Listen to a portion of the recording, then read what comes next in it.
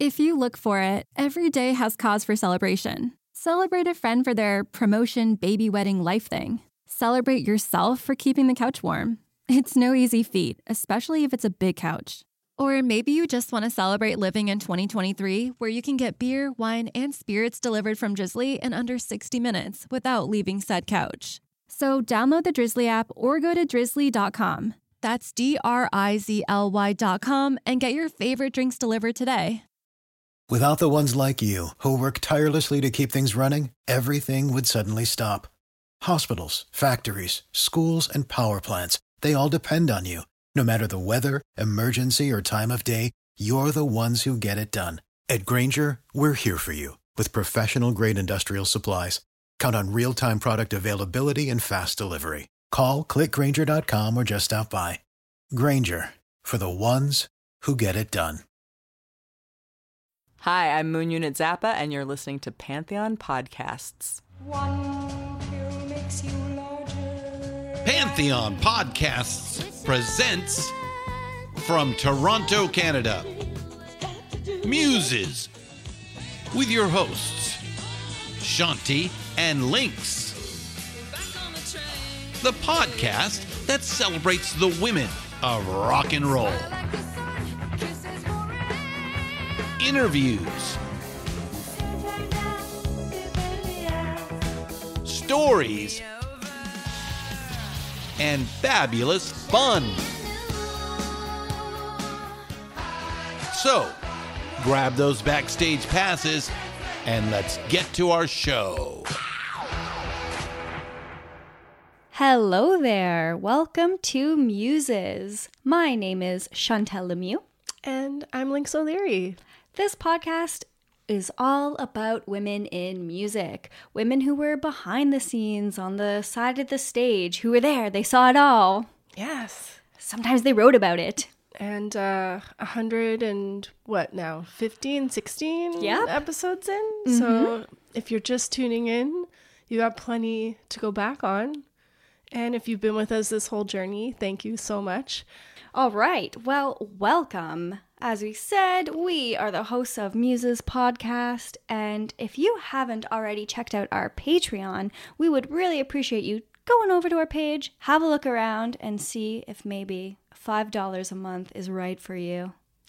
So we've got half a year of bonus content. We've watched movies, we've had some wine, we've had some cries, we've opened up about our own lives. We've made playlists. We just talk about everything that kind of comes to mind on there, and we've definitely been having a lot of fun doing them, and I'm excited to do even more in the new year. And we also want to start doing video stuff, so that's something to look forward to. That's right. And Lynx and I have a big trip to Las Vegas for Miss Pamela's International Doll Con, which is at the end of February. So if you've ever been curious to go to one of Miss Pamela DeBar's writing workshops, why not just jump right in and come to Vegas? Right. We're renting a big house, so it's going to be a bunch of amazing women from all different parts of the United States, maybe some women from the UK, we're from Canada, and all ages, all different kinds of jobs and experiences. And this will be your second. It'll be my second and my first, which I'm very, very excited for. Not my first writing workshop with Pamela, but my first Vegas DollCon. Oh, it was amazing. It was such an amazing experience that, yes, I am going back to Vegas because I enjoyed it so much more than I thought I would. And we'll definitely be putting a ton of stuff up on the Patreon from that. And it's also through our generous patrons that has helped us go on this journey too. So thank you all for supporting us and supporting what we do, and it's very much appreciated, and we can't wait to bring you more content because of that. That's right. Yeah. Okay, Lynx, you're presenting today. Well, today I got one for my pops. I'm doing Hank and Audrey Williams. My dad has always told me this really adorable story. When he was a kid, his dad, his favorite musician was Hank Williams. And my dad says that he used to take the Hank Williams records and he would sit there when he was like 3-4 years old, and he would with his finger go around the record and sing it like he was the record player. Aww. So he has really fond memories listening to Hank Williams and that connection, I guess, to his dad as well. And I guess that was also probably his first array into music, you know. That's the standout for my dad. And when I learned more about Hank, and of course, no surprise, he had an amazing wife who really pushed him forward, and so I really wanted to be able to tell their story, and it's an interesting one, and it's nice to kind of do like a country-ish version of muses because we don't have that many of those yet. So for this episode, I read a book called Still in Love with You, and it was written by Lucretia Williams and Dale Finisser. Lucretia Williams is Audrey Williams' daughter and Hank's adopted daughter. Nice. So I'm going to start with telling you a little bit about Audrey. So Audrey was born Audrey Mae Shepherd on February 28th, 1923 in Banks, Alabama. She was raised on a farm that was owned and tended by her parents. They raised cotton, corn, peanuts, tended to chickens, cows, hogs, horses, mules, very big farm, lots going on there. She had 3 younger siblings, Eldridge, who sadly passed away at 10 from pneumonia, and 2 sisters, Loretta and Lynette. Audrey was a good student. She worked hard. She loved sports, especially basketball, and she was the star of her high school basketball team. Cool. Yeah. She also adored music. Her dad played guitar and fiddle, and at night she used to just listen to him play and just loved, you know, being around him and the music. Her love for music continued into high school. One of her friends said, Audrey would go around and pick up a few friends and take us up to Huckleberry Hill. No one lived close by, and Audrey would get in the back of a pickup truck and say that was her stage. She would place her friends on the truck with her to sing and have them stop and listen to their echoes. She would say that it was the angels recording their singing. She also said that one day she would be on the Grand Ole Opry. So Audrey had her own kind of music dreams as a teenager. Nice. I like these stories of young women just kind of standing up and claiming, this is my stage, and you Right? will all listen, and that kind of made them go out confidence there and yeah. Yeah, that drive. So in the fall of 1940, Audrey, who was still just a high school senior, she ran off and eloped with her boyfriend and shacked up with him about 150 miles away from her very furious parents. Shocked to no one, by the summer of 1941. Pregnant. Yeah. And she was 18 years old, back home with her parents, expecting her first child. No way. Yeah. Lucretia, the woman who wrote this book, was born August 13th, 1941. Her husband, Audrey's, just went off to work one day and never returned. Lucretia says that he never attempted to see or speak with her for her entire life, nor did he ever pay child support. Not a surprise, I guess. Audrey got the official divorce papers in 1944. In the summer of 1943, Audrey and 2-year-old Lucretia, their lives changed forever. Audrey was actually working on a memoir herself that never ended up happening, not at that time, later in life. But luckily, Lucretia found some of her mother's writing, so this part's in Audrey's own words. Nice. It was late summer of 1943 that I first met a tall, skinny, part Indian, brown-eyed man named Hank Williams. He had a guitar strapped around his neck and was playing a medicine show in Banks, Alabama, my hometown. Something told me when I first heard Hank that someday he would be number one. She has all these intuitions. Oh, yeah. She has this intuition about the angels listening and the Grand Ole Opry. Now she's got this. I love hearing these stories about these women in like the 40s and 50s who have that gift. She was on it, for sure. So at intermission, the entertainers would walk around the audience and try to sell them some cure-all medicine. And when Hank walked over to Audrey, sparks flew. Audrey was with her Aunt Ethel, who must have noticed something's going on here, and she was a really good wingman, and she was like, Hank, like, why don't you come out with us on the town tonight? So that's what happened. They ended up having a lot of fun, and they made plans to hang out the next day. Hank didn't have a car, so Audrey went to pick him up and was shocked at the state of him. She says that he looked like a tramp. He was unshaven, he had messy hair, he was shoeless. So Audrey helped to sober and clean him up, and Hank laid on his backstory, which I'm going to do now as well.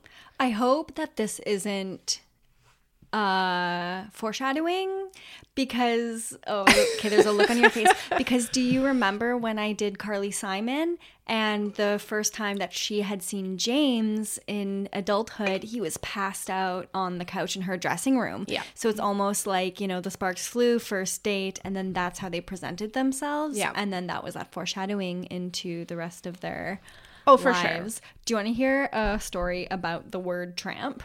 Yeah, please. So as we know, they're doing a Lady and the Tramp reboot. Yeah. And it's funny because, we talk about groupies and we've talked about slut shaming in the past. And then, tramp had become kind of a word associated with women. Mm-hmm. But really, I think it was more used as Back in the more 30s of a and stuff. vagabond and, Mm-hmm. And so my grandmother, when she was still alive, my cousins and my uncles wanted to give her a cat that they had found. And it needed a home, and they thought she was lonely. So actually, the cat that's in my living room right now, we think that those cats might be related because they're about the same age, and they were both like Callie, was found under my mom's house. So anyways, they gave this cat to my grandma, and they were like, "What do you want to name her?" And she was like, "Tramp." And they were like, "Okay, how about Bella?" And she was like, "Okay." So my aunt and uncle still have this cat, Tramp. named Bella, but every time I see her, I'm like, "Hey, Tramp." That's amazing. All right, I'm going to give you a little bit of backstory on Hank now. Okay. Hank was born Hiram King Williams on September 17th, 1923. It's an interesting quite a name. right? He was born in Butler County, Alabama.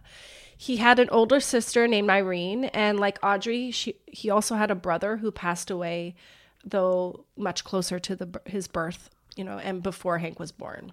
Hank was born with spina bifida, a birth defect which just affects the spine, and that would cause him pain for the rest of his life. Hank's family moved around a lot when he was a child until Hank was around 6. His father was a World War I vet, and his dad began suffering from paralysis due to a brain aneurysm, and he had to enter a veterans hospital where he stayed for close to a decade. So Hank's mother, she was very savvy though, and she opened a rooming house in Georgiana, and both her and her children were making money well before they were 10 years old. Yeah. After school, Hank would bag peanuts. He sold them on the street. He would shine shoes. Any odd job he could get to help support the family, he took. So Hank's mother was also musical. She played the organ at their West Baptist church, and Hank would stand by her side and sing gospel. So around 10 or so, Hank met a street performer named Rufus Payne, also known as T-Tot. T-Tot. So T-Tot taught... He taught Hank the basics of playing guitar, singing the blues, and performing. So Hank's mom has said that she bought his first guitar when he was around 8 years old. Hank also acquired another passion that he would take with him to the grave by age 11, which was a love of alcohol. No, 11? Yeah. Yeah. Damn. Yeah. Well, I think my mom started smoking when she was like 13, so He discovered... I didn't know any better. Yeah, he discovered a few swigs from a jug could transform him from this shy, awkward guy into this young, confident man, right? So by age 14, Hank knew music was his path, and he began working to make it a career. In 1937, he entered an amateur talent contest at the Empire Theater in Montgomery and won first prize, which was $15, singing his original song, WPA Blues. He began playing at a theater now and then, as well as doing street performances, and that led to the WSFA, a radio station, which hired Hank to do his own 15-minute show twice a week for a salary of $15. And in the late 1930s, 15 was equivalent to about $250 US. Nice. Yeah, so that was a very impressive sum Musicians for a teenage today boy. would be lucky to Yeah, get that money. For real. Unfortunately. Yeah. You do it for the exposure? audience. Yes. The experience? You do it because you love it. Yeah. No, we're just No. kidding. We're kidding. Of course. Musicians should get paid. Absolutely. So from there, Hank started his first band called the Drifting Cowboys. I also think this is about the time where he began being known as Hank and not Hiram. Hank's mom, Lily, became the band's manager and did a lot to help her son's career. Lily was awesome. Momager. Yes, exactly. She booked the show dates. She worked the doors for the events. She would feed and house the band members. She negotiated all the deals for their shows. She was a real tough broad too, and if anyone in the audience tried to mess with her son, she was known to step in and fight alongside the band. Hell yeah. Yeah. Hank once said, "There ain't nobody in this here world that I'd rather have standing next to me in a beer joint brawl than my ma with a broken bottle in her hand." So in 1939, Hank was about 16. He ended up dropping out of high school in order for the band to tour. Right from the beginning, Hank had alcohol issues while on the road and spent a lot of the band's revenues on alcohol. Another setback came when he and his bandmates began to get drafted. Oh, yeah. Yeah. So Hank got a deferment because of his back issues, but his entire band had to go and serve, and new musicians had to come in, and it was kind of a constant rotation. Some would leave for their own issues. Some didn't like that Hank drank so much, and they would leave because of that as well. He also started to lose gigs. He lost his gig at the radio station because he would show up drunk. And that's what led him to doing the medicine shows and meeting Audrey, though. That's pretty much the only job he could get at the time. This is the story that Hank told Audrey that day. And he added, "There's something else I want to tell you, but I can't now." So Audrey didn't push him. But that evening, this is their second date, Hank said, "I know you're going to think I'm crazy, but will you meet me in Troy tomorrow and marry me?" So Audrey must have had flashbacks to her first marriage, though, and decided it would be best to hold off on the marriage and get to know each other a little first. So over the next year, they worked side by side at a shipyard welding ship parts. And while they were happy together, both obviously had much bigger dreams. Audrey was a real driving force in getting Hank's career back on track. So Audrey was actually welding? Oh, yeah. Oh, cool. Yeah. Yeah. She's so cool. You know what? One thing I am looking forward to with the move to the farmhouse in the spring is like labor, is, you know, like chopping the wood and carrying the things, and maybe I'll learn how to weld. You have such a romantic ideal of the farm. It's like my thoughts and then like reality. Like talk to me in 8 months. I'll let you know how it's all going. How's that welding going? Anyway, they both had bigger dreams, and Audrey was a real driving force getting Hank back on track with his music. She convinced him that they needed to move back to Montgomery for one, find him a new band to play with, get back on the radio. So Audrey, at this point, basically became the manager that his mom had been. Audrey once said, "I knew what I wanted and I went after it. He was lucky with a God-given talent and I was lucky with a few brains." Okay, yeah. Yeah. Mm-hmm. So with Hank finally back working on his musical endeavors and drinking less, Audrey finally did agree to marry him on December 15th, 1944. So their first year together wasn't very easy, though. Hank, Audrey, and Audrey's daughter, Lucretia, ended up moving into Hank's mother's boarding house. You can imagine Hank's mother and Audrey, they're both such strong women who love this man so much and kind of want him for themselves. And it wasn't the easiest relationship, let's put it that way. But, and I wanted to add that Lucretia says from the get-go, Hank treated her as if she was his own blood daughter. And they had a very strong, loving relationship. Nice. Good. Yeah. So, yeah, both Audrey and his mom kind of wanted the best for Hank, but also clashing with, you know, their own things. And unfortunately, all that tension led to Hank kind of going back into the alcohol, right? Okay. Yeah. Okay. So I'm not laughing. I'm just like, shit. You know where it's going, yeah.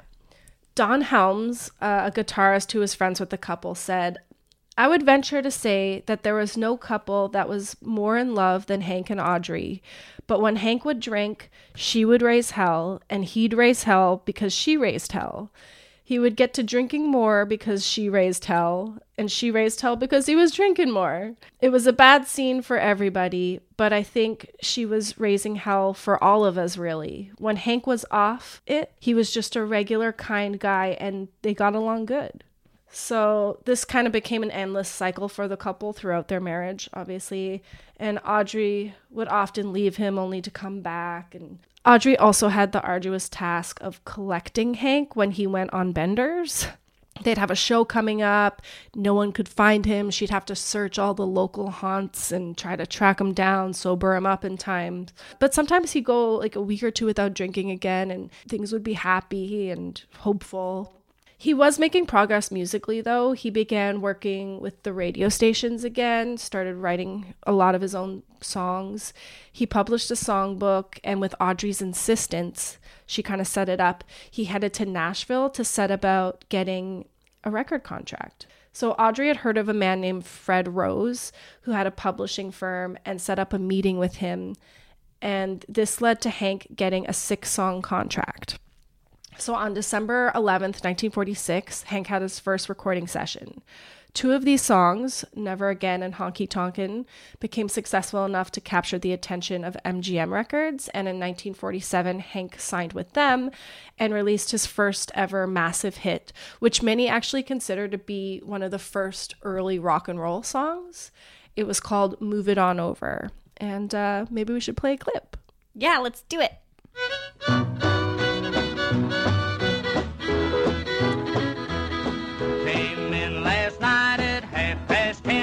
Baby of mine wouldn't let me in, so move it on over. Move it on over. Move it on over. Move it on over. Move over, little dog, 'cause the big dog's moving in.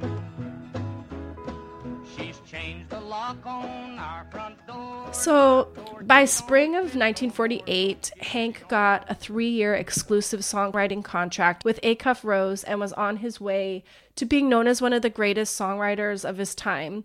But it was also kind of a bittersweet time because of the rockiness of his relationship with Audrey. He was kind of a violent drunk, and while he did enter the hospital on more than one occasion at Audrey's insistence, for his alcoholism, he always would go back to drinking.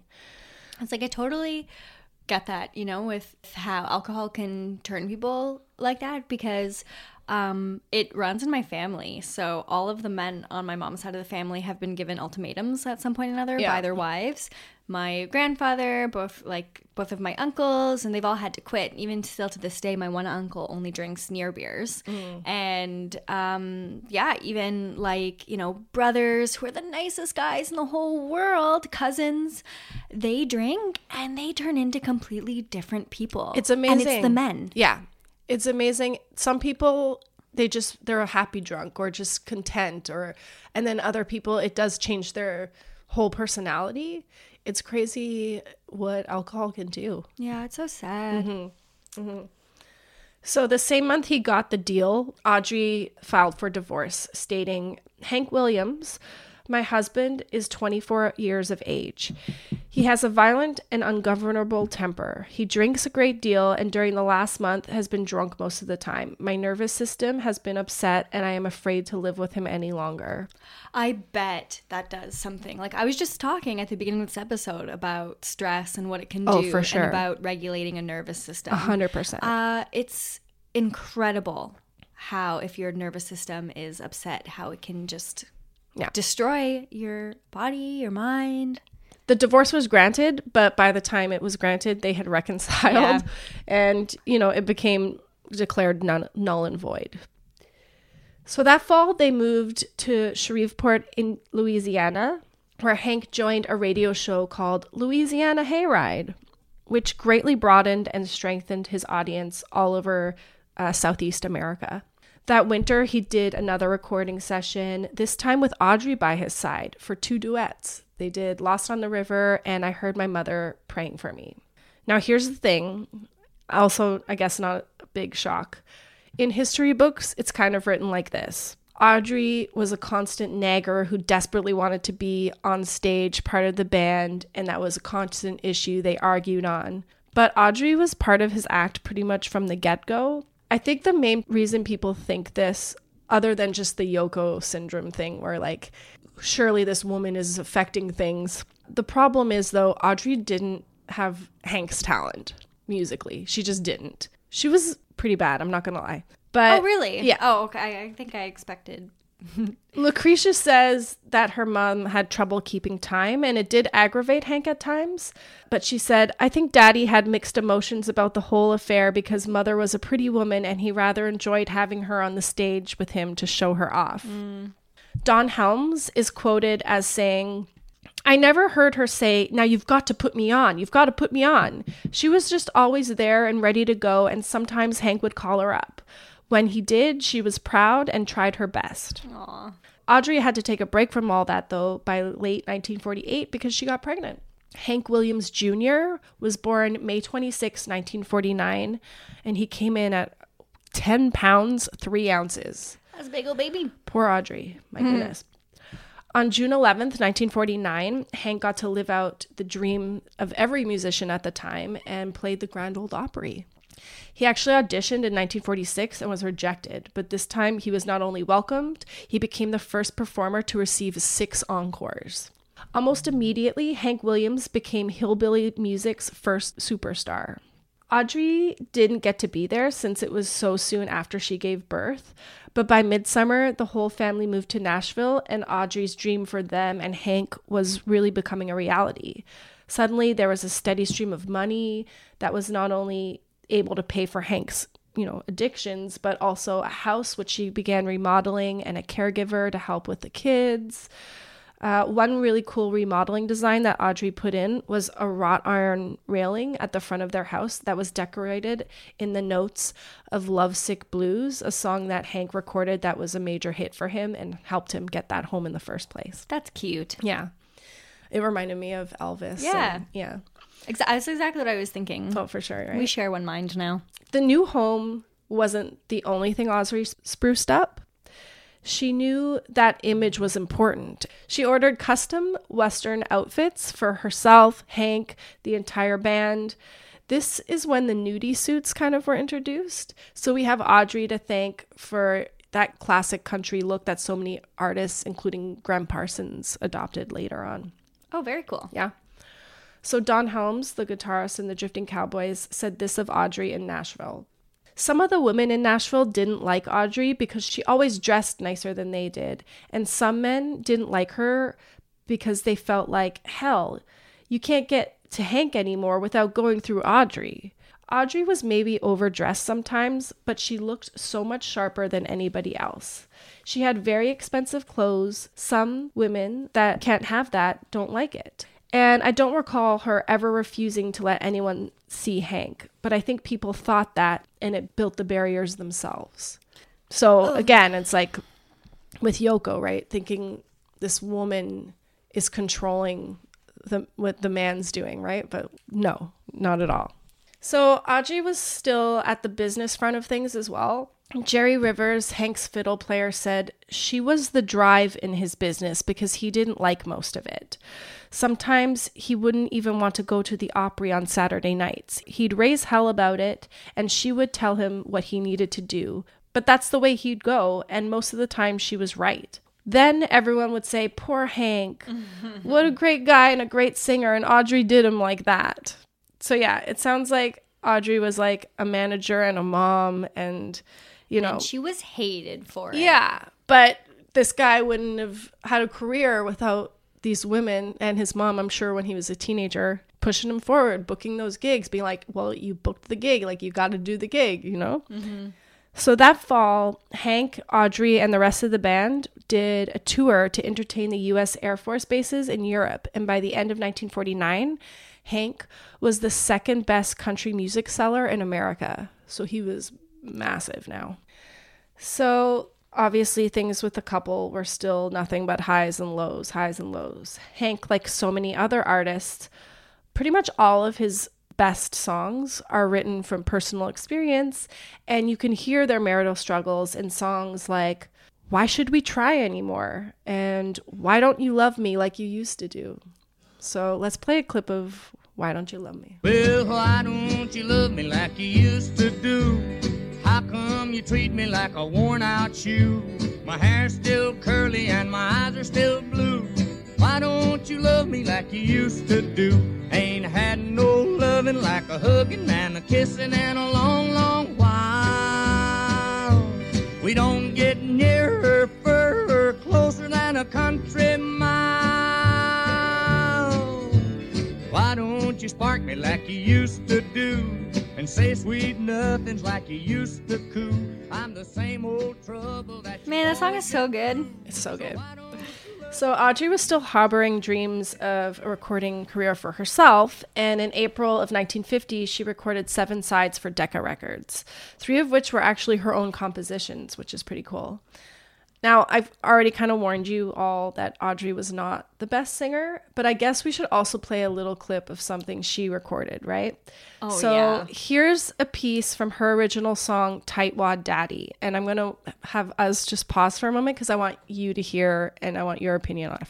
Tightwad Daddy. Daddy. I'm gonna put that into YouTube right now. I got a long, tall daddy, but he knows nothing about love.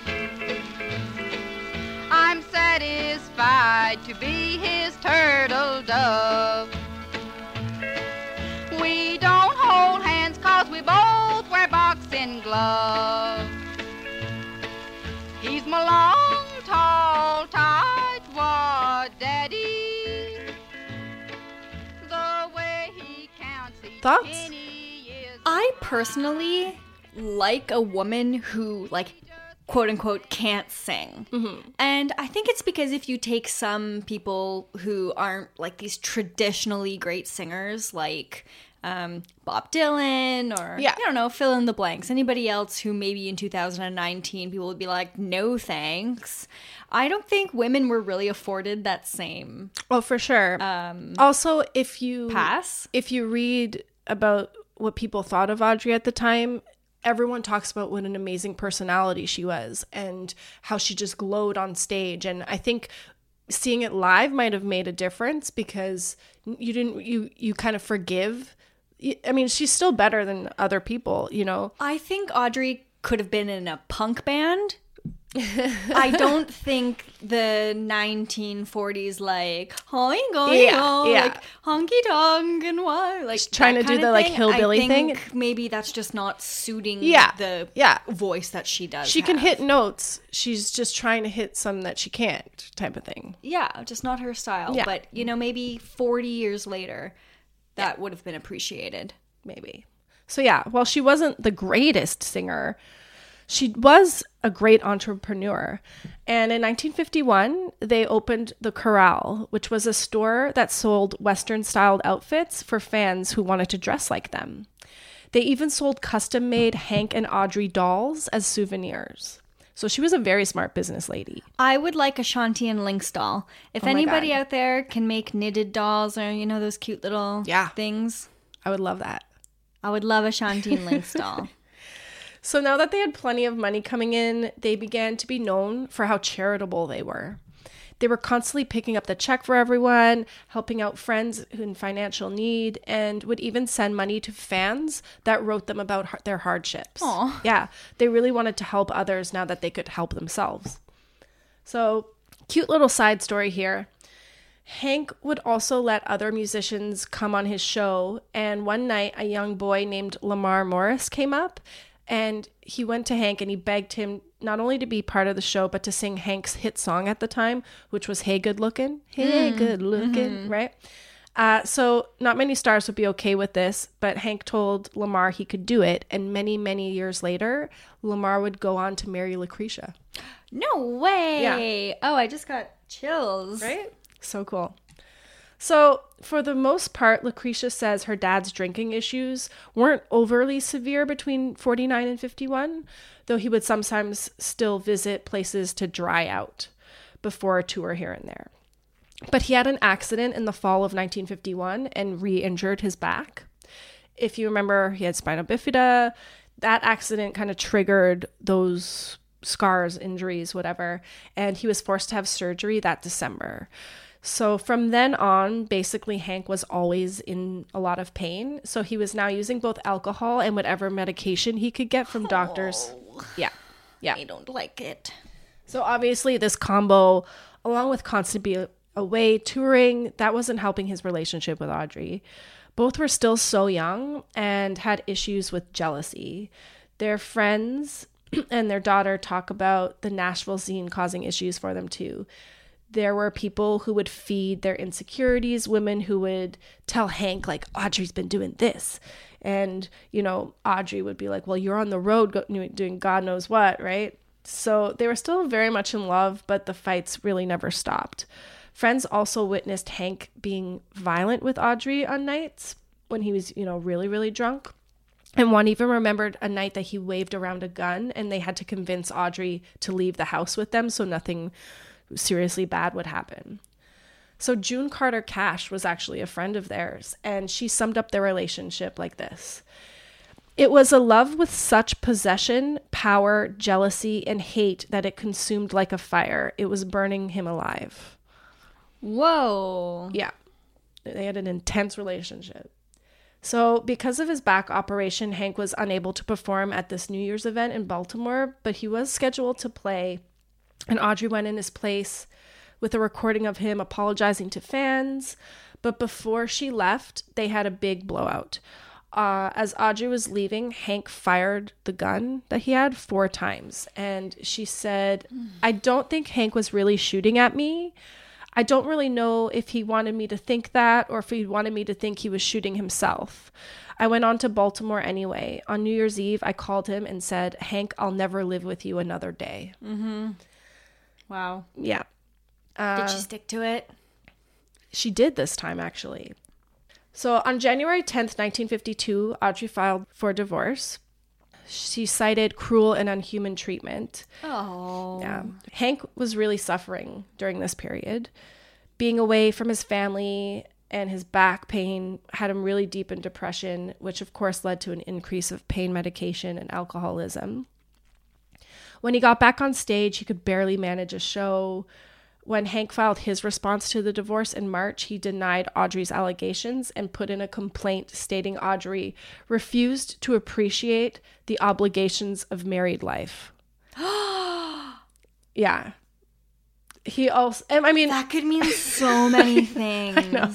And it's like, again, this is like the 50s, right? So, yeah. He did say that she neglected her wife and motherly duties by insisting that she was also an entertainer and was adamant about joining him on the road. What? He's allowed to have a career and she's not? Nope. Neither mentioned Hank's addictions in their complaints, which is interesting. It was also revealed in Hank's complaint that Audrey had gotten pregnant and had a home abortion, which he found out about only because she got an infection and had to go to the hospital. So the divorce was granted on... So he put that into the divorce? Yes. Okay. As one of the reasons. The divorce was granted May 29th, 1952. Audrey retained custody of the kids, her yellow Cadillac convertible, and their home. She was also granted half of Hank's royalties so long as she never remarried. Okay. Yeah. That's weird. Yeah. Apparently this is what Hank wanted. He wanted to make sure she was okay and everything. She didn't like have to force money out of him or anything. But yeah, that as long as you don't get married part is interesting. Most believe that Hank was still hopeful that there would be a reconciliation at some point because he didn't want the divorce to begin with. Everything they went through, Hank put in his songs. There's just so many, I can't fit them all into one episode, but the song titles say it all. I still want you. I'm so lonesome I can cry. You win again. House without love. Help me understand. I can't help it if I'm still in love with you. Let's turn back the years. I lost the only love I knew. I don't care if tomorrow never comes. I mean, holy crap. Do you think that you know how you can think about country music and it has this reputation, or it's this joke that, oh, country music is just about, you know, my truck broke down and my wife left me and my dog is dead. Yeah. Do you think that that he contributed? Hank was the kind of like, you know, the sad cowboy who's... That's an interesting, especially since his was really a starting point for all, I mean, he was like hillbilly, right? Mm-hmm. Hillbilly country, but that stems into regular country. It stems into rock and roll. Like, yeah, I feel like he definitely set a precedent of putting out all your feelings into the music and making it personal. I listen to Blake Shelton sometimes. What does he sing about? Gwen Stefani. They're married or something. Yeah, that's right. Anyways. Well, Audrey was hurting as well during this period. They really did love each other, but obviously circumstances made it kind of unbearable for them to be together. Audrey did her best to move forward both from Hank and with her career. She planned her own tour. She was still performing herself. That spring, Hank was in real terrible shape. His back was a constant issue. There was his drug and alcohol abuse. He was also touring and performing a lot, but he certainly wasn't at his best. And a lot of them got canceled. Mm-hmm. One constant through his career was his weekly shows at the Opry, which he was always able to attend even while on tour. But now he was becoming more unreliable. He would show up wasted or not at all. So by August of 1952, even though he was still a huge star, he got fired. His friend Johnny Wright was there when Hank got the call. He said, Hank was drinking real bad. I was over there a lot with him then. He leaned against the screen door one time. He thought it was latched and fell through the door and skinned his face all up. It just busted my heart when she left me. It's really hard to take. That's the words he said to me. Mm-hmm. So by this point, Hank, like so many other musicians who struggle with prescription drug addiction, had a so-called doctor who was constantly by his side, plying him with drugs. Lucretia said it wasn't until later that they found out that this man, who was named Toby Marshall, was a self-styled doctor, as she puts it. Cool. Yeah. And he was on parole for a forgery conviction. So that fall, Hank was in and out of hospitals and sanitariums, while also in between playing as many gigs as he physically could. His body was really feeling the ravages of all that abuse. He suffered at least 2 minor heart attacks, and his back was in so much pain while on the road that he would often lie down in the back of the car or bus and just cry the whole way there. Oh, yeah. Ouch. So some very strange things were happening in regards to Hank's love life at this time. Obviously, this poor man is very lonely. He just wants Audrey, can't have her. He did meet a woman named Bobby Jett in the spring that him and Audrey got divorced. Almost immediately, Bobby got pregnant. She was around that summer, but by the fall, Hank obviously decided not to stay with Bobby, and a strange settlement was agreed upon. So Bobby was living at Hank's mother's boarding house. So was Hank, I think, at this point. He really couldn't take care of himself. So Hank was to pay for Bobby's way until she had the baby. And then it was agreed that he would pay her rent, the doctor and hospital bills, and give her $300 a month and $100 a month to Bobby after she had the baby. So then Hank was to provide Bobby a one-way plane ticket to California, and custody of the child was supposed to be given to Lily Stone, Hank's mom, for a period of 2 years after the birth, with Hank providing financial support for the kid during that time. Such a bizarre thing. Did the mother want the child to be with Hank's mother? I don't know. Was she like, cool, or if she was so, I'm off to California? Right? Or was she like, well, it's either this or I get nothing? I think so. Okay. She agreed to it. It's all... No judgment. But I don't... The craziest part about this, though... I don't know. It's even more bizarre when you discover that Hank wouldn't even acknowledge that this child was his. And there was a clause in the agreement saying that this was in no way to be constructed as him admitting that he was the dad. So, makes sense. Right? It ended by saying Bobby was to release Hank of any and all future claims arising out of her condition or the birth of the child. So I don't know. Very strange thing. Then, if it didn't get any weirder, on October 18th, 1952, Hank decided to marry a 19-year-old country singer named Billie Jean Eichelman. Blech. Yeah. June Carter Cash said right before he married her, they were all at a basketball game and Hank thought that he saw Audrey. She said he would always see her somewhere, and that Hank confessed to June and her sister Anita days before the wedding that he wished he were marrying Audrey. That didn't stop him from getting married to Billie Jean, though, so... They got married in a private ceremony, but repeated their vows before 2 sold-out audiences the 2 nights after. So it does kind of feel like it was a bit of like a publicity stunt kind of thing. Yeah. Of course, that marriage was a disaster from the get-go. If Audrey couldn't take care of Hank, how could this 19-year-old girl who had no idea what she was getting herself into? They moved in together. She was over her head. Hank's mother basically took on the caregiver role again, knowing there wasn't much poor Billie Jean could do for him. As I mentioned, Hank's still performing here and there. He managed to do this because of the drugs and everything he was taking. There were drugs to make him relax, drugs to ease his pain, drugs to get him going.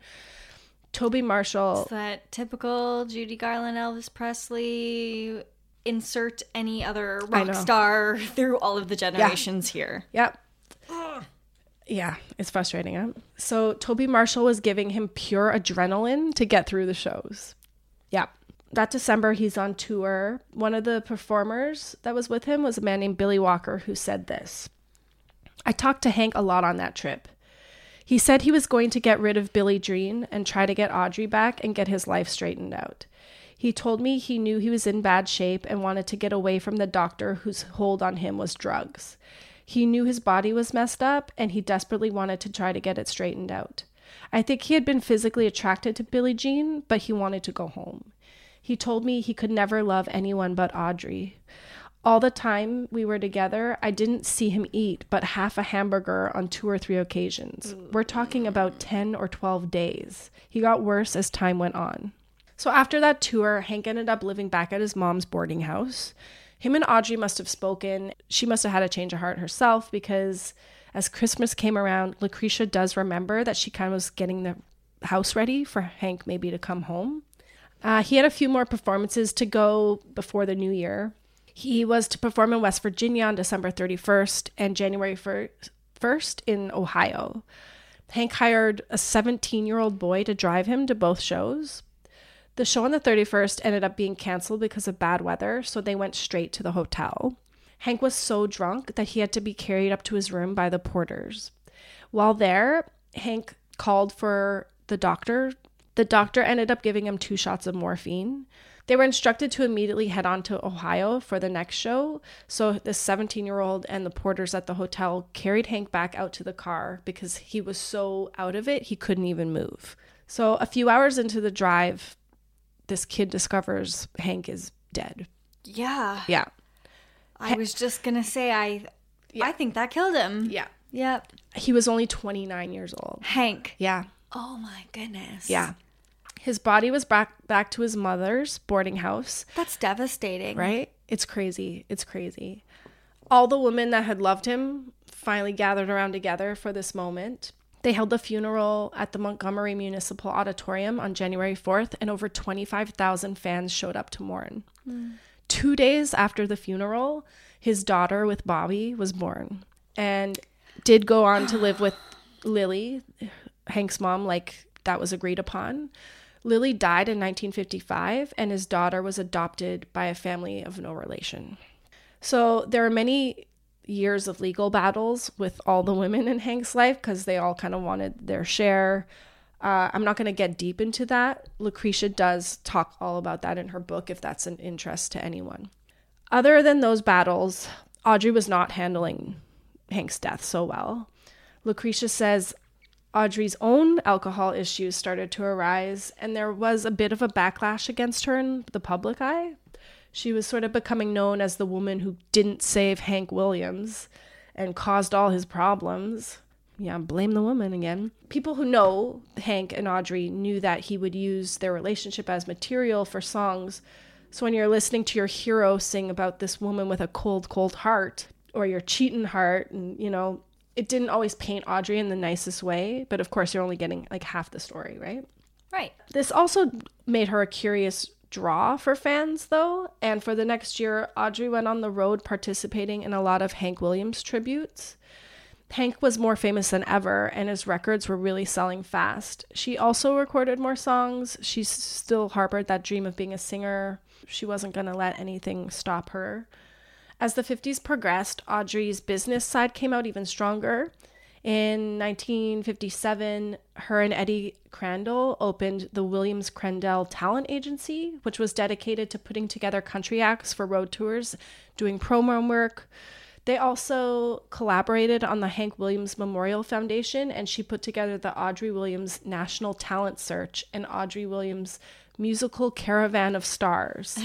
So she was a real busy lady in the music industry. And with Eddie Crandall, it wasn't just business. She did have a relationship with him for a while as well. So one of the promoters that she worked with at the time described her working on a tour. The crowds were big and Audrey was pleased. She was the star of the show, the center attraction, and she was excited. The show was more successful than she had expected. Many people were eager to see Mrs. Hank Williams in person. Audrey ran things backstage as well as doing a credible job on stage. I believe this was her first being the boss experience, and it appealed to her very much. Audrey, her generosity is deeply noted at this time as well.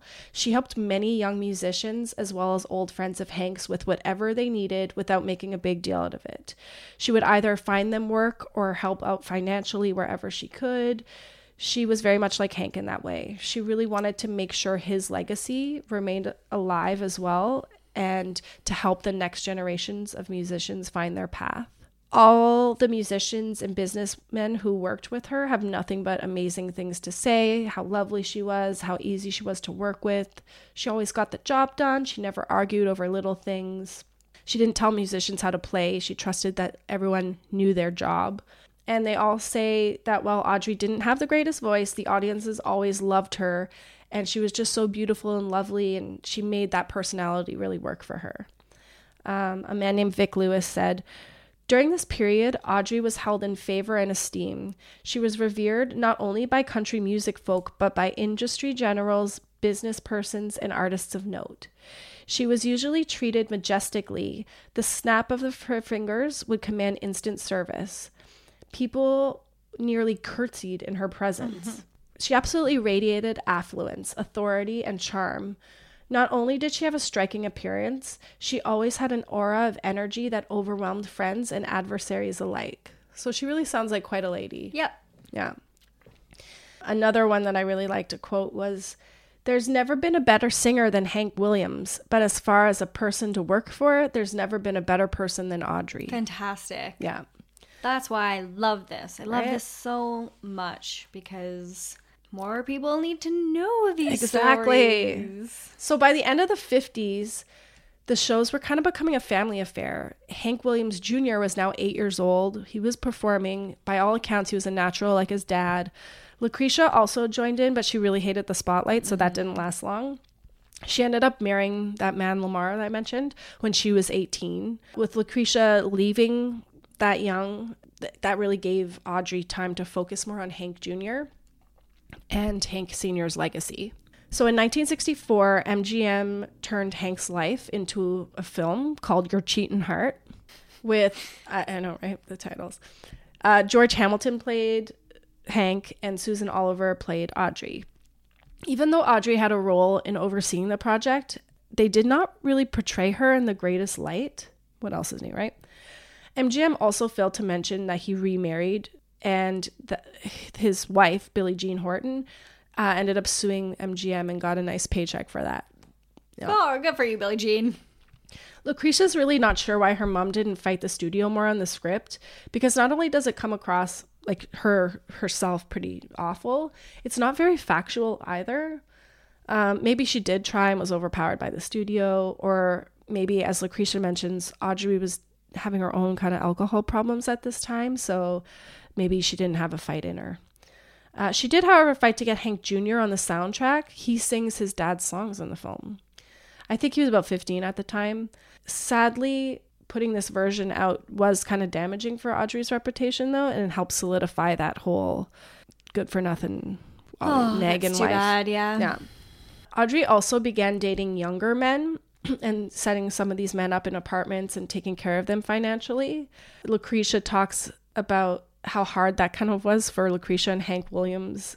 But you got to remember, Audrey's just in her late 30s at this point. Like, she's young, but I guess it's like their mom. It's like this old woman dating these younger men. But Yeah. like, go Audrey. It's just strange, you know, because Hank had a mother who was, you know, wiping his butt until he was in his 20s. Yeah. I mean, not actually, but you know what I mean. And then Hank had Audrey taking care of him. And then now Audrey is kind of mixing that, like... Yeah. And she got married for the first time at 18. She was a mother at Yeah. 18. Like, it's her first kind of time being alone in the world. Yeah. Yeah. And of course she was lonely. She missed Hank, and I feel for her. She did one awesome thing in the 60s. She started another business, this time a publishing company. She did this because Hank Jr. had begun writing his own songs, but soon the company was representing other songwriters as well. Overall, though, things weren't that great for Audrey. Her body began to slowly show the effects of her own alcoholism. In 1967, she had to have surgery. Doctors found a blood vessel that tore and was bleeding in her stomach. They had to remove part of her stomach and reroute her intestines. So yeah, that took a toll on her. She had to work less. Hank Jr. was now becoming a young adult, kind of wanting to distance himself from his mother.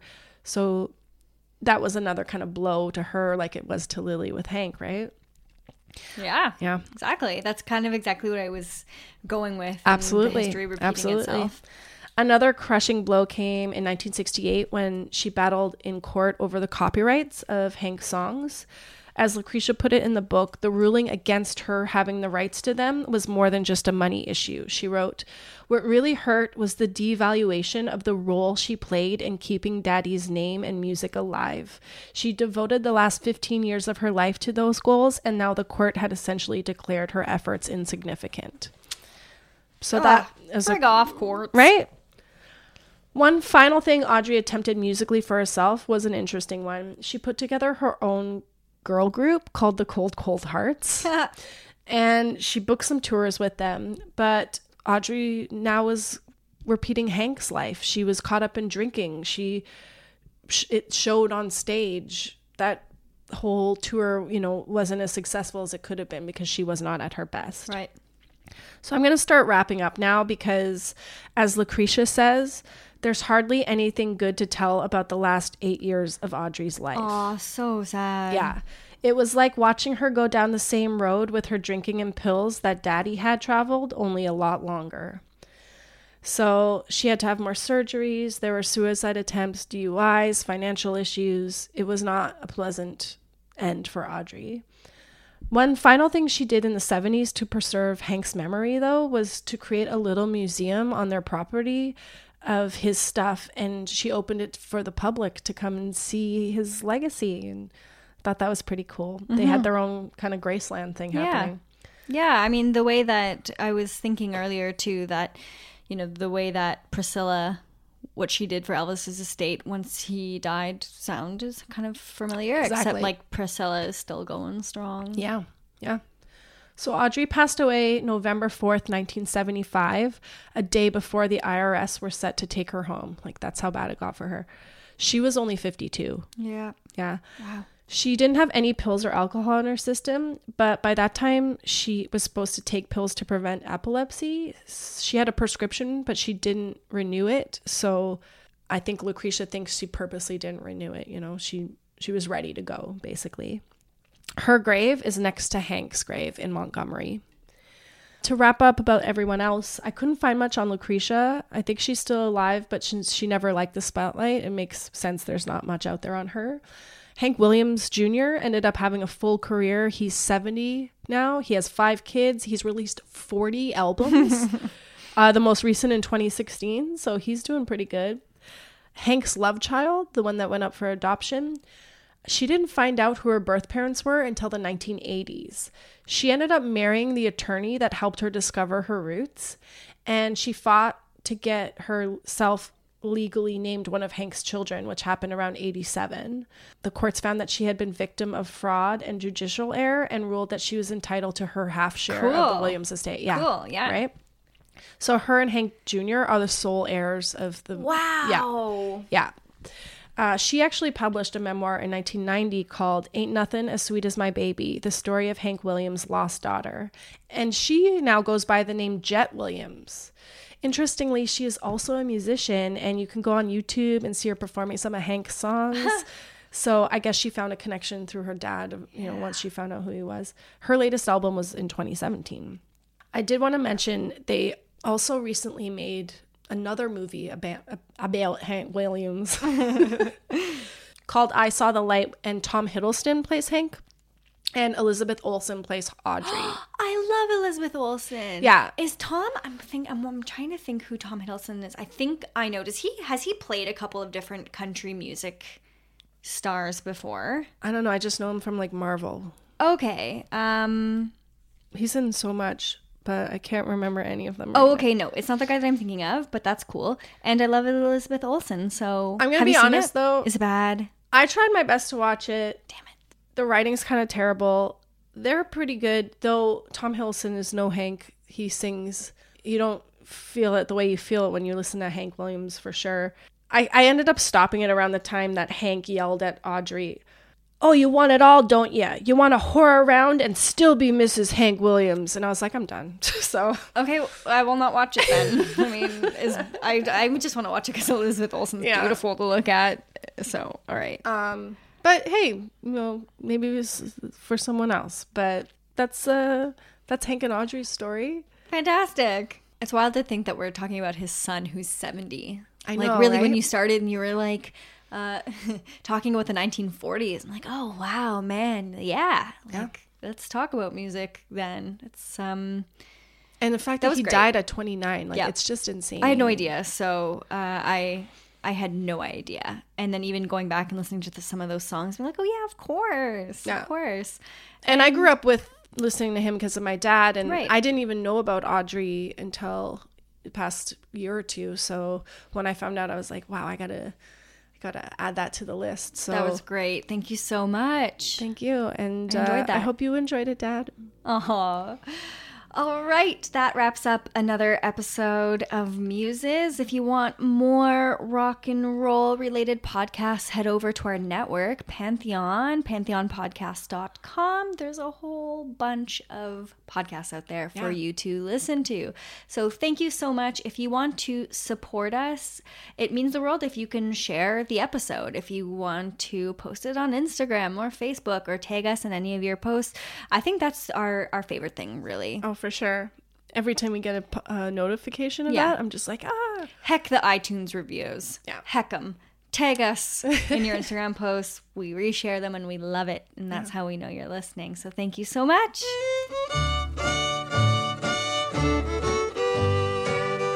Now you're looking at a man that's getting kind of mad. I had a lot to look, but it's all been bad. No matter how I struggle and strive, I'll never get out of this world alive. My fishing pole's broke, the creek is full of sand. My woman run away with another man. No matter how I struggle and strive, I'll never get out. Muses is produced by Chantal Lemieux and Lynx O'Leary and is part of the Pantheon family of podcasts. Find all of our shows, notes, social, and links at pantheonpodcasts.com. All songs can be found wherever you get your music. Please download and purchase these great and important tracks. Come find us at Pantheon Podcasts on Facebook. Tweet us at Pantheon Pods, or see us at R&R Archaeology on Instagram.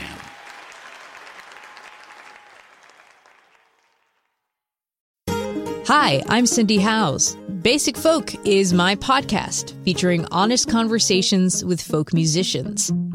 A crisis is actually kind of exhilarating. You know what to do. I unplugged from the internet. I walked every day, even if it was 5 below. One day I walked... Hope you had a good pair of gloves. I did. Great. Thank you.